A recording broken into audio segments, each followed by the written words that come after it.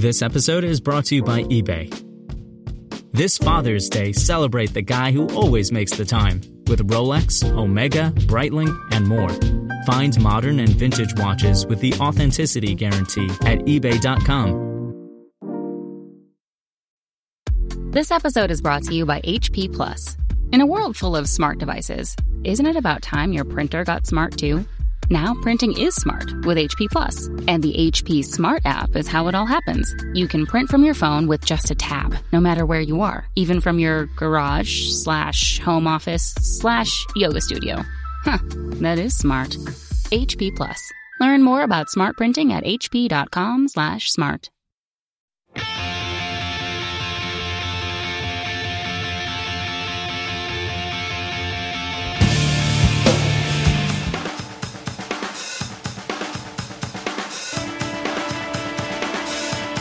Forgive me for running off to find the one thing I have to do. Welcome to episode 45 of the Washed Up Emo podcast. I am Tom Mullen. This episode, we talk to John from Boys Life. Fantastic. They have a reissue on Top Shelf, Departures and Landfalls, a tour, a lot happening. Boys Life was one of these bands that we were kind of wondering, hey, are they going to come back? Are they going to tour? They did an amazing split with Chrissy Front Drive. You know the whole story. Or maybe you don't. Well, now you do. John took an hour with me recently to speak, and hope you enjoy. So here is Boys Life, and we are, as always, brought to you by Epitaph Records, epitaph.com. Our friends at Epitaph, thank you for being our sponsor on Washed Up Emo. So you're ready to now this is just we're just going to start asking questions, just normal. Don't tense up. No, I mean I'm totally I'm ready to give you the whole deal, man. Let's go. Shoot me some questions. Nice. And, hit the record button, I guess. Record button's been going. Don't you worry about that. Oh, thanks a lot. I'm not putting this all in there. Don't worry. Not all of it. Edit. So, John, welcome to the podcast.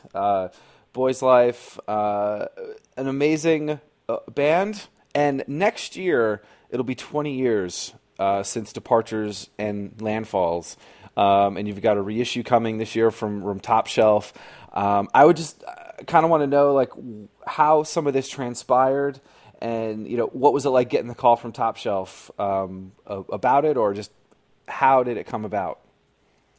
Oh, okay. Well, thanks, Tom, for having me. It's I'm a huge long time listener, and I'm really stoked to be on the podcast. Long time, first time. That's what you say. What? You remember with talk radio, with like sports radio, whenever you call, you go long time, first time. So it's like you're a long time listener, right. First time caller.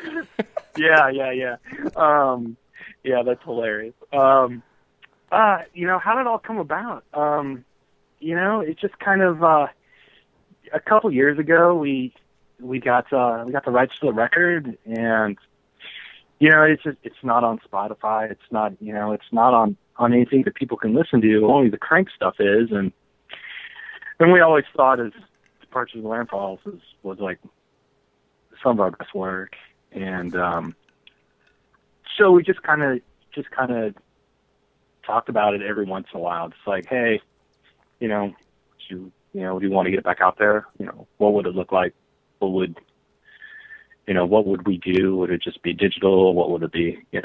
And so we thought about that for a long time. And it seems like almost every year, usually around February, someone gives me a call saying, hey, does Boys Life want to do a reunion show? Hint, hint, like for some kind of reason, for something like that. And so it just started getting, it just kind of snowballed into what's going on now. So, and then when you got was it an email? Was it? I mean, obviously every year those things pop up with, hey, play a show, or this person's putting on something. What was it like hearing from a label that was newer, that it wasn't better looking, or it wasn't an indie label back in the day like Jade Tree? It was actually a new label. Well, it was really interesting how Top Shelf kind of entered the picture. When we first started kind of like thinking about like, okay, well, you know, what's this going to look like if we're going to put it back out? What's it going to look like? Are we going to do a physical copy? Or are we going to do it with somebody? Or are we going to do it with ourselves? Or are we just going to put it ourselves? What are we going to do, you know? And so we kind of put it on the back burner for about a year. And it was just one summer night I was hanging out with Bob Nana, and I was like, hey, do you know anyone would maybe be interested in putting out the Partridge Landfall reissue? And he's like, I'll start making some calls. Nice. So, you know, literally he texted Kevin right there on the phone, like as we were talking, and they're like, yes, we're interested. So we just kind of started getting the ball rolling, and you know, just kind of what happened. It just started kind of just happening, and I was just you know, again, you know, we were all kind of put all this stuff on the back burner, and we're kind of like, well, what's it going to look like? You know, is anybody going to be interested, or you know, this is almost a 20-year-old record. You know, does anybody even really care? Yeah. So, you know, we went through that whole scenario via email and text messages and stuff for a really long time before we finally decided to buckle down and actually do it. So, and you told me, you told me in an email that the first practice, or one of the first few, I can't remember, was the quote was, it was like we'd never been apart. Yeah, it was actually really amazing. It was pretty magical. I mean, it was a lot of fun. Like Brandon actually flew from Louisville up here to Chicago, and we drove down to Kansas City together for the first rehearsal. And it was like we'd never been apart. It was like, oh my God, hey, you know, I picked him up at the airport, and we just, you know, started chit chatting and just like, you know, just talking and you know, just having a blast. And you know, we had an 8-hour road trip to KC, and it was just so much fun. It's just like we'd never been apart. And it's crazy because I hadn't seen Brandon until I picked him up at the airport. I had only like talked to him on the phone and email and text messaging, and I literally have not seen him since 2005. So it's been about 10 years since I actually was in proximity to him.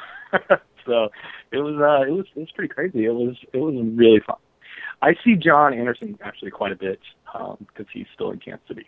So through the years we've been to quite a few weddings together and stuff like that. So I see John quite a bit. But Winkle and Brandon being both in DC and Louisville proper, and Brandon being in DC for a long time, you know, just never really saw those guys much. So, and when you guys were, I mean, this is going back, but it also kind of breathes into today, of when you guys were, you know, like you'd never been apart and just playing and that feeling. What were some of those early bands or early things that you guys connected on back then? Like when you first got together, was there a certain band or things that you sort of connected on? Because this specific type of music at this time was some of my favorite output of sort of what was happening, and just sort of what was swirling around for you guys at that time to kind of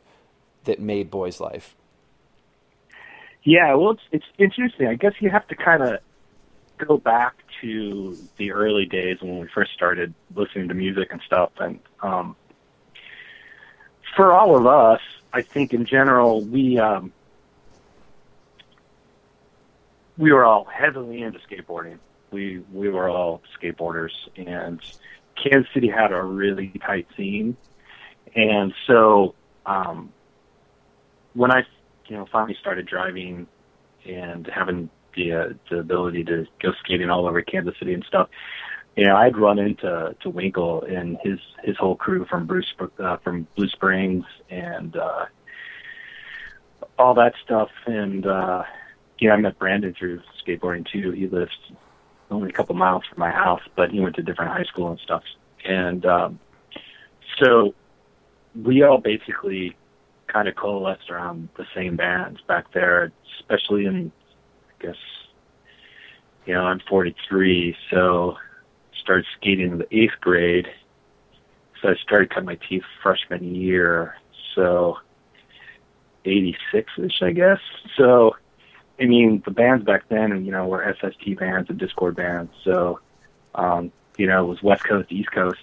Mm-hmm. Descendants, Black Flag, Sonic Youth, Firehose, Minutemen, all that stuff. Dag Nasty, Minor Threat, all that stuff on the East Coast, and I think we all pretty much all listen to the same thing. It's just because we watched all the skateboard videos, especially like the Santa Cruz videos and stuff, and so we always, we all listen to the same things, I think, for the most part.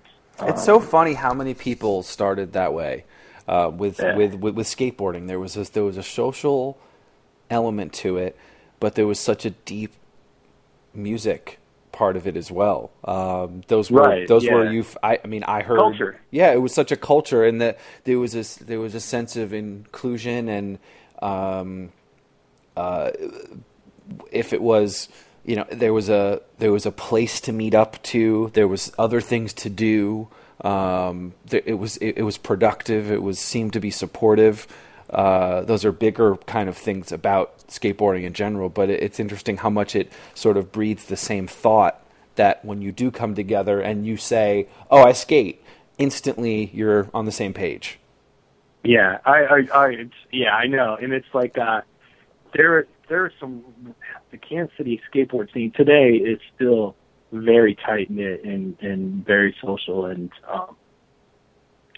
for example, like when I was a kid, I was on a skateboard team called California Connection with James DeWeese, of all people.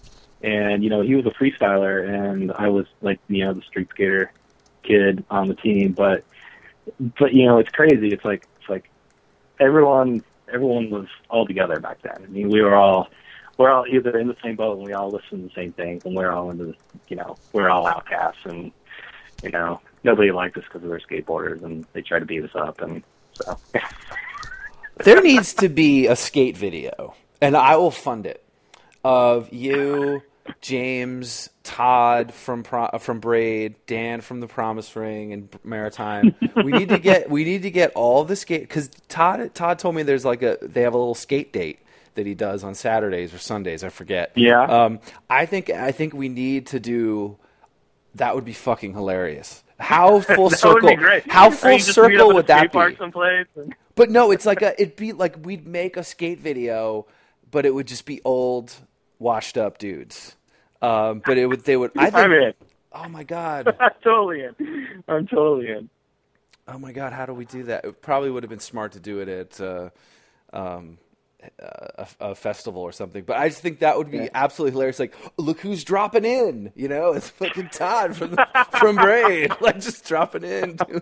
Like, no. Yeah, I mean, skateboarding is what we, cut our teeth on, and that definitely the musical component there was one and the same. And then playing music, was it you guys all, were you interested in bass? Or did you have it before? Was it an older brother, older sister telling you that you better pick up a guitar to get some girls, or what? No, it's actually kind of strange. Like, I always came from a family, just, regular middle-class family that was pretty cultured. My mom was a painter.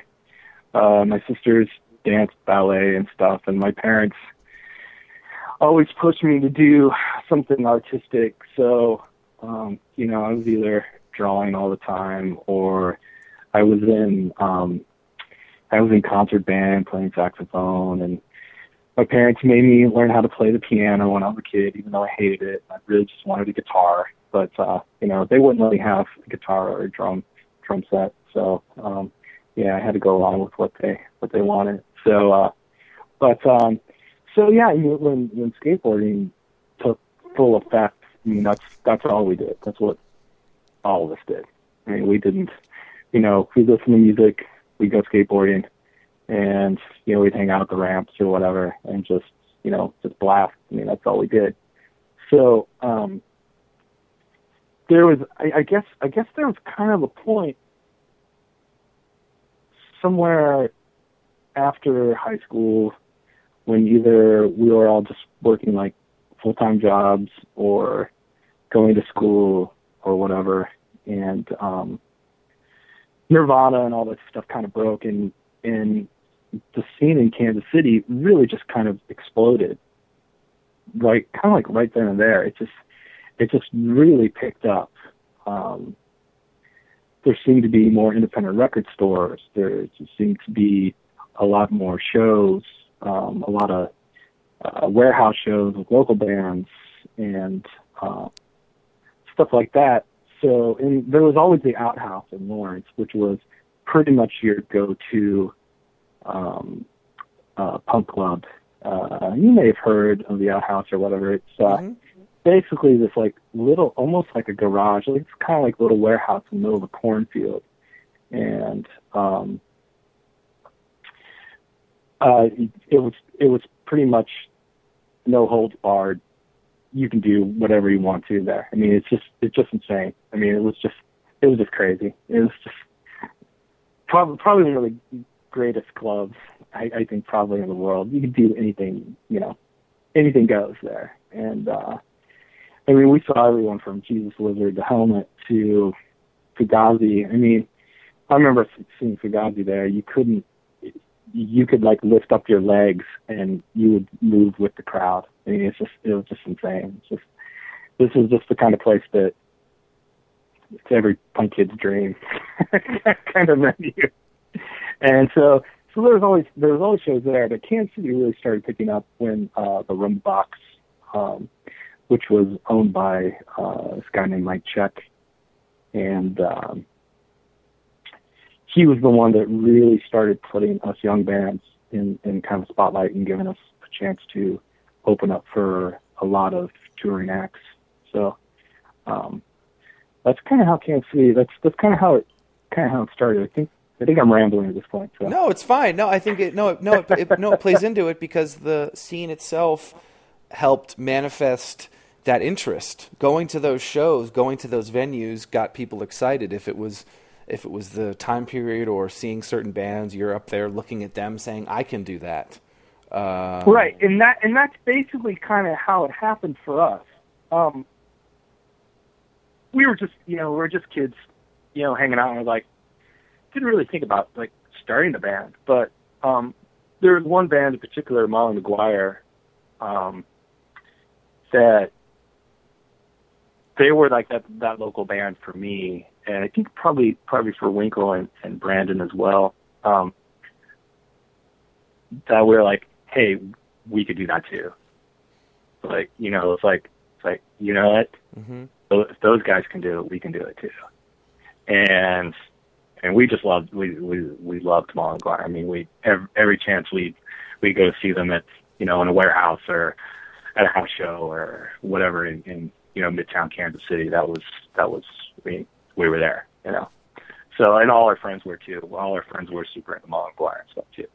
So that wasn't like, I mean, I think that was kind of like the band that was like, hey, we can do this too, for us. But it was also kind of strange for us. There's a lot of the bands were like really into like Chicago sound and stuff like that, and by that time we were really super into Superchunk and Run from the Crypt and Drive Like Jehu and all this kind of stuff, and there it didn't really seem to be like that Jawbreaker and stuff like that. There wasn't a local band that was bringing that kind of sound and element into the local scene. Mm-hmm. I think that may have been kind of where we kind of try to fill that niche, And then when you guys were, if it was 94, if it was like a Split or with Vitreous Humor, or if there was with Christie Front Drive or Giant's Chair. Did you sense a scene? Did you sense the word emo being used at that time, or were you kind of removed from it a little bit, and you were like, we're just a indie band? I mean, if you mentioned Drive Like Jehu and Superchunk, you can hear that in there, but again, the scene itself manifests something else. So did you sense it? Did you feel it? Were you like, what the fuck is this?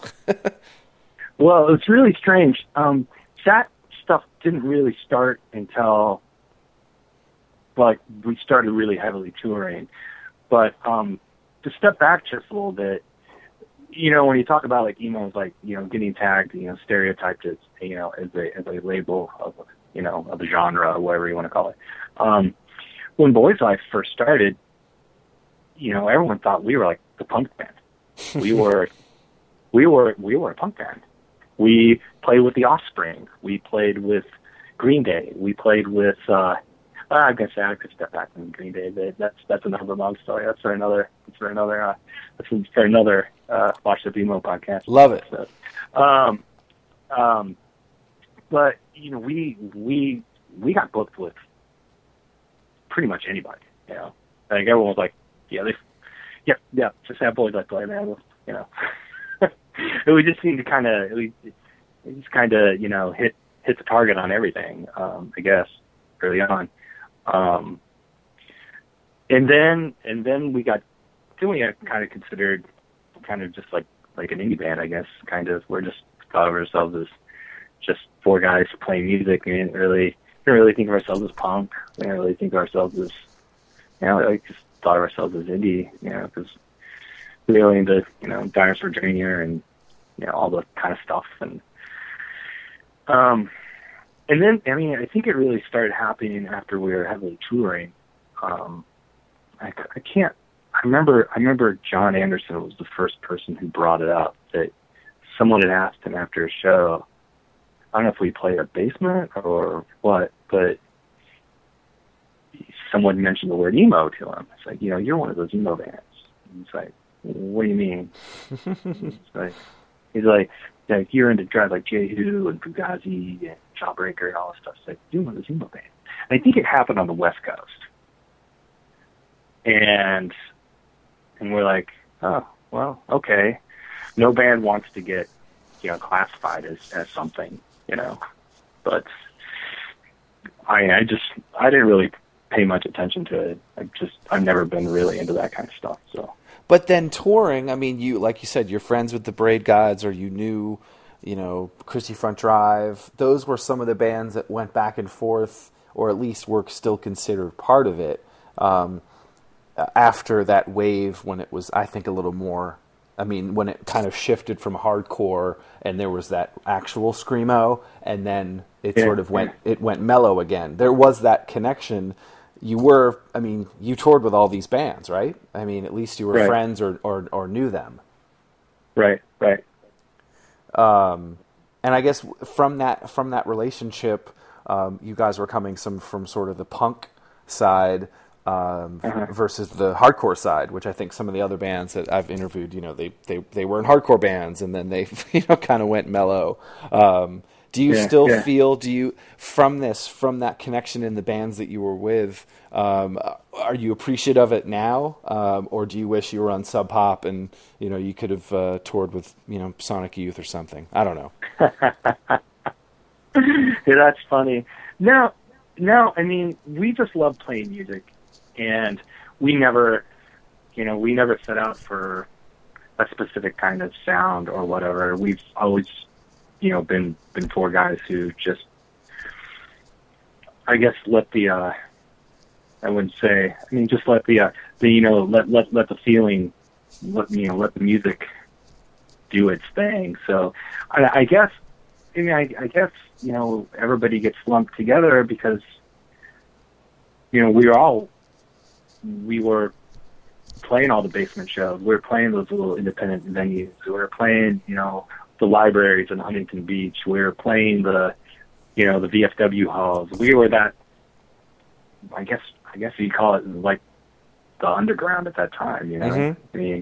it's like all those bands, Dinosaur Jr., Sonic Youth, and all those bands are playing festivals and stuff. And then there's like the second tier of, you know, the Super Chunks and all those bands that are playing, you know, established clubs and blah, blah, blah. And we're kind of like that next wave of, I guess, guitar bands. I mean, all of us were that just, you know, we occasionally played a real club with, you know, a real PA and stuff, but most of the time we were, you know, just kind of doing our thing and doing a DIY and just, you know, getting in the van, you know. Yeah. And then obviously Crank was heavily associated with this, especially when I was in school. It was just, you know, I mean, it was a respected label. There were bands that, just like a Top Shelf now, that if a band was out on that label, there was an assumption that it was a certain quality and that you would check it out. And there was that still of, it wasn't this noise of Spotify and playlists and one song and then you're done. Like, you spent time to kind of, you spent time with it. And I think for you guys to, you know, have those releases through that, was there any, did you notice anything from it? I mean, weren't you guys like the second release on that label? Yeah, it was really interesting. You know, we met Crank through Victor's Humor, and you know, we did the split, and it seemed to get a pretty good response, and so they'd asked us if we wanted to do an LP. And we're like, well, okay, yeah, we'll do it. So, you know, back then, you know, if a door opens, especially if you're from Kansas City, you know, take it. So, we just, you know, we wanted to tour. We wanted to get out there. We wanted to share our music with people. And, so we just kept on trucking. And I think I think things really for Crank started taking off when they did the comp. Don't Forget to Breathe comp. I think that's when they really started solidifying their I guess their dominance in the emo scene, I guess. I learned about so many bands from that release, and it was sort of a Spotify playlist that everyone heard, yet everyone went back and bought each of individual band's discography or a record from that. It was almost like such a catalyst. I think I kind of look at that compilation. It's kind of like the solidifying of the scene. I guess, I don't know, how would I put it? That was kind of like, it was that catch-all, just like we were saying. It's like you know, bought a lot of bands, or you bought a lot of records from these bands and stuff, or went to their shows because they're on that comp. I think that was kind of like a, you know, that kind of solidifying of the scene. It was like, hey, this is an established thing now. This is it. Mm-hmm. So. And with that being 96, if it was, 97 the comp came out, but 96, 95, those years, anything interesting to note from either, if it was, you know, tours or certain bands, or, definitely made lifelong friends at that time just because of, you know, it's the same aesthetic or same thoughts about the scene. But any other fun things from that time period? Because I love talking about that time period. Like, specifically, I've told this 100 times. Jim Atkins tells a story where he found a payphone and called the kid, and his mom picked up, and that's who put on the show. Like, that does not happen. There are, how many corresponding things did we have before we talked on the phone? That kind of thing that just, it was definitely interesting. So is there anything from that time period that you miss, or even I guess loathe? I guess the first thing I miss is the phone dialer. Are you familiar with the phone dialer? Yes, Braid taught me it. Yeah, we had a phone dialer as well. Just, you know, the backstory, it's probably one of the original hacks. One of the first, real, 1990s technology digital hacks where Radio Shack made this phone that you could, preset all your phone numbers, and if you're from a payphone or a regular phone, you just hold this little dialer up to the earpiece and into the speaker piece of the phone, and it dials numbers for you. But someone from some, either it was Comet Bus or Maximum Rock and Roll, or I don't know where it came from, but someone figured out how to just change one of the chips in it to emulate the sound of a quarter going into a payphone. And so you just basically make, a collect call, and it's, the operator would ask you to, put in $1 for long distance or whatever, and you sit, 1, 2, 3, 4, and would do its thing, and boom, you've got yourself a phone call. And back then, I definitely miss the dialer. I do not miss the long distance phone bills we used to have. I mean, when we first did our first tour and second tour, we were already nearly $300 in the hole just on phone calls. It's because there's no other way to do it. If you wanted to find out more about this person who's going to put this show on for you, you vet them a little bit. You find out what's going on there. You're always kind of like, it's like you're kind of going in blind a little bit. It's like, hey, we're going to be out here in this, big bad world with all our gear in the back of our van, and this person's supposedly going to do a show for us. Yeah, there's this leap of faith.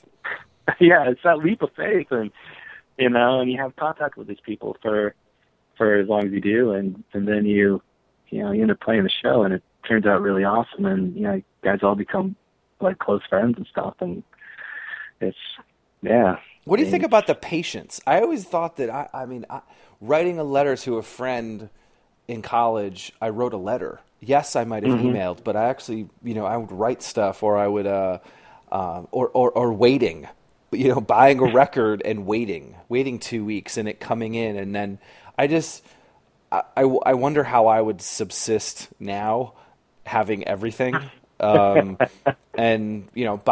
going through the Very catalog or Cargo or whatever it was and picking out 10 things and just... what did I do after I put? It was a leap of faith, even putting the check into the letter that you fucking hope got to Chicago or wherever the hell it was. And I used to be that kid who was like the worst at knowing how to like. It was so confusing. And I was like, okay, I'm gonna buy all these records from Lookout, and I hope this check doesn't bounce. I'm sure they're thinking the same thing too. And I loved those days because doing mail order and stuff. There was always like some cool person at the label or whatever. It's bought like 3 records. They'd always throw in like a 7-inch or something. Like they always it always seemed like back then in the day like someone would give you a gimme as well just for fun. Yeah, you'd get extra stickers or something, and it would blow your mind. Yeah, like I remember I got some 7-inch from Lookout. It was a split 7-inch. I can't remember who it was, but I'm sure I got it in my stack someplace. But it was on red vinyl, and I'm like, oh wow, so cool, man! They gave me a free record. Like I didn't ask for it. What? and then you're a fan for life. Yeah, exactly. You're a fan for life. So, but there was that physical connection to it. I bought Screeching Weasel, My Brain Hurts, right? That's the name of the record. And then I bought Green Day Kerplunk. Can't remember what else. Yeah, then they gave me some like free records. It's awesome. That's rad. Look out. Yeah. I went to a record store in D.C. and bought Embrace, Rites of Spring, and I think I bought something else, and the guy just looked up and he was like, doing your homework. I like it. And I was like, all right, I feel so cool. I'm in D.C. I wasn't. Yeah, that's how we first learned about Fugazi back in the skateboarding days. Yeah, I know who Minor Threat was and stuff, but I had a friend named Jeff Petco who went to DC for summer, and he came back and he dubbed us all like copies of Margin Walker. And he just did it on his own just for the hell of it, He's like, He's like, you gotta have this record. I was like, wow, this is guys from Minor Threat. I was like, whoa. I was like, this is awesome. So that's cool. What are some other bands from that time that you enjoyed hanging out with? If it was the Braid Guys or Christie Front Drive, or are there other bands that people might not have thought of that you had fun or playing with or hanging with? Yeah, well, we did a lot of touring with Giant's Chair. Those are some of my best friends I've made for life, and we practiced together. We did all that kind of stuff together and toured together, and that was pretty awesome. We did a lot of touring with Boilermaker. Oh, I love that band.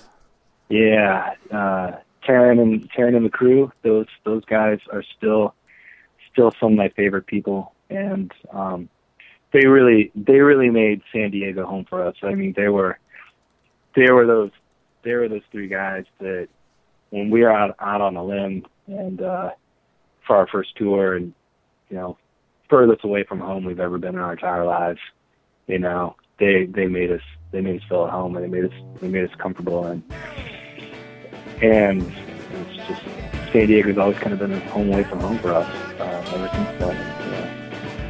Those guys were the best.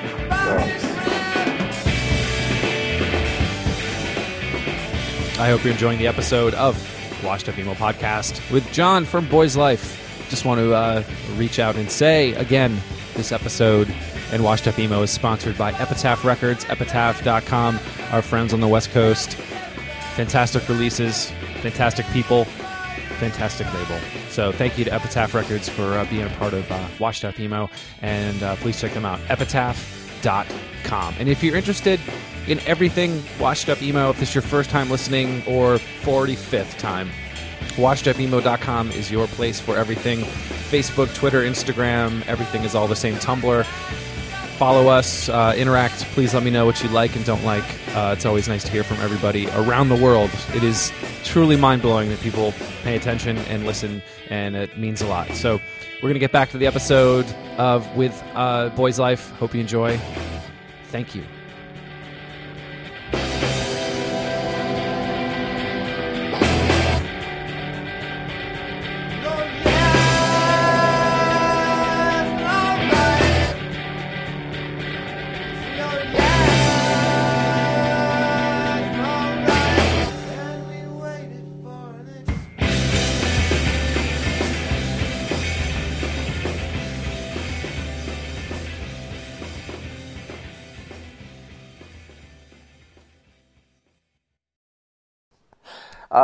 You really? Yeah. Were you aware of the supposed, or not supposed, the labeled emo revival? Were you aware of that in like 2010 or 2011 or 2009? Yes, I actually was kind of aware of it. It was actually really strange. I had some friends come visit from St. Louis, and there was a band here from Chicago. They wanted to go and see, and I think they were called Castle Vets. Is that? Mm-hmm. Yeah, and they were playing like a basement on the west side, and on Humboldt Park or something, and we're like, it's going to be a good old-fashioned house show. And we're like, okay, let's go. We're like, wow, it's like, that'd be kind of cool. And I think this was like 2009, 2010, I think, somewhere like right around there. And I was like, whoa. The whole time we were just talking about, wow, doesn't this really kind of bring you back? Yeah, it's like, oh yeah, it's like the same thing. It's like running the time warp. There were kids, selling records, and you know, people hanging out and acting goofy in the backyard, and you know, it was hot and sweaty and nasty in the basement, and you know, sounded horrible, but everyone was rocking out and having a good time. I was like, whoa! I was like, is this 1995? Yeah. and I was like, oh, this band's on a record label? Like, what are they called? You know, blah blah. And like, I was kind of like, whoa! He's like, wow, it's like, it's kind of like way back when, and that's when I kind of knew that it was going on. Not that I paid, you know, a whole lot of attention to it, but yeah, I was pretty aware of what was going on, and so I started, you know, kind of digging around here and there, you know, finding about these bands, listening to a little bit on the old internets and stuff, and yeah, so. Yeah, I think too. I mean, that reaction was very similar.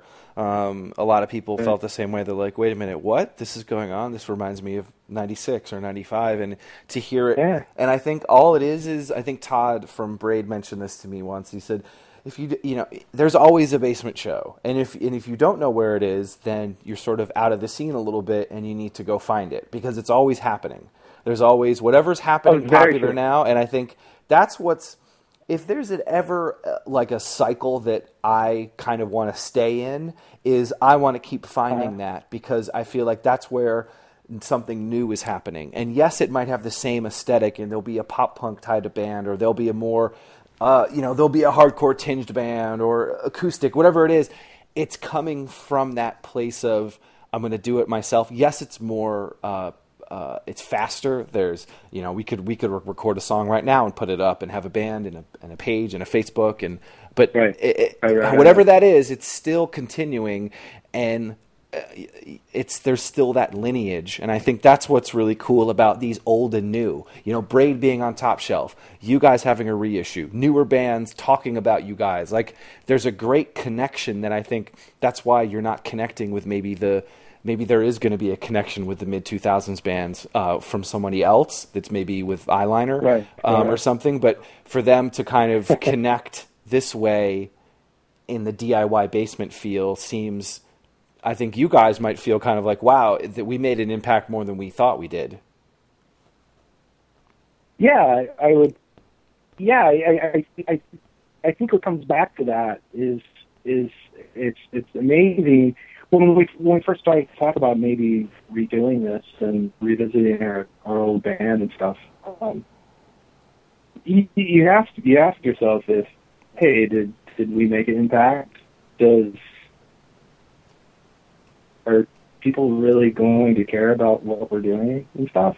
You know, and then you finally get to the point where, like, well, maybe we did. So. And then you just kind of figure it out, I guess. Yeah. No, and I think what's great about it is that you guys are doing this, and there's going to be people that come out, and it's going to be a happy moment, and it's not this sort of forced thing, and it felt right. And there isn't a better time to do this. There's not a better time to have this open feeling about the nostalgia for these bands, because there's newer kids that are super into it, and people probably older than me or younger than me, all over, that either heard about you or then can kind of finally see you. There's people texting me, you know, I've never seen Hum before, and now they're checking them out this, you know, recently, or they're seeing the Get Up Kids for the first time. I mean, this is a really cool sort of moment, and I think you guys are hitting it right at the right time, and being able to tour with, you know, doing shows at Giant's Chair, having Josh Berwanger from the Anniversary come out for some of them. This is just it's almost like a celebration, and I'm glad that, you know, almost be thankful that you guys can do it. Right, and that's actually the way we're really looking at this. It's you know, it's. You don't hate Brandon's butt, you know. You don't hate the guys. You want to hang out with them. You want to do it. That's a good feeling. Right. Well, you know, and it's more than that. It's that, you know, we want to have fun. We want the people who are going to come to see us have fun, and, you know, and celebrate and enjoy.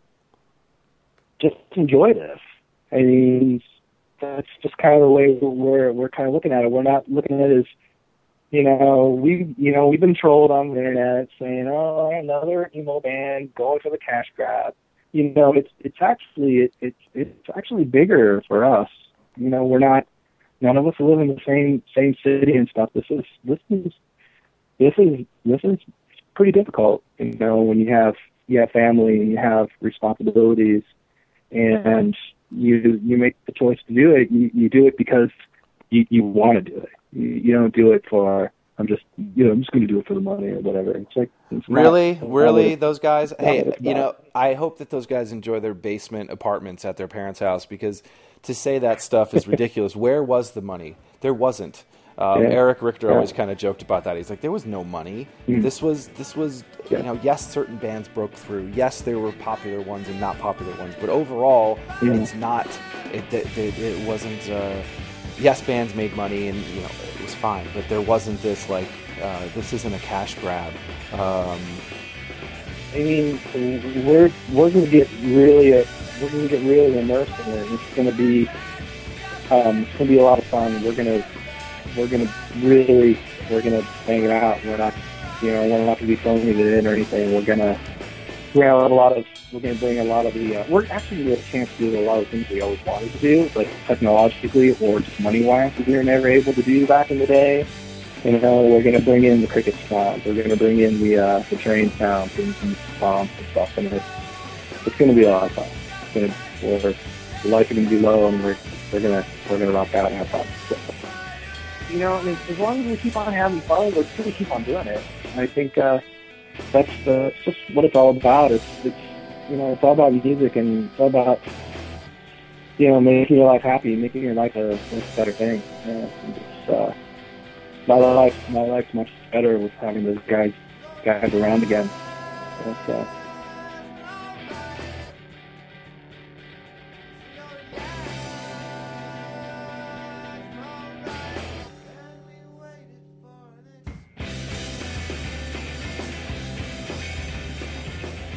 Well, that was just fantastic. John from Boys Life, episode 45 of the Washed Up Emo podcast. Thank you to Epitaph Records for being our sponsor, epitaph.com, for all your music needs. Complaints, concerns, say hi. washedupemo.com, Washed Up Emo on all the social networks that you can probably think of. I am there. Look forward to hearing from you, and I'll see you next time.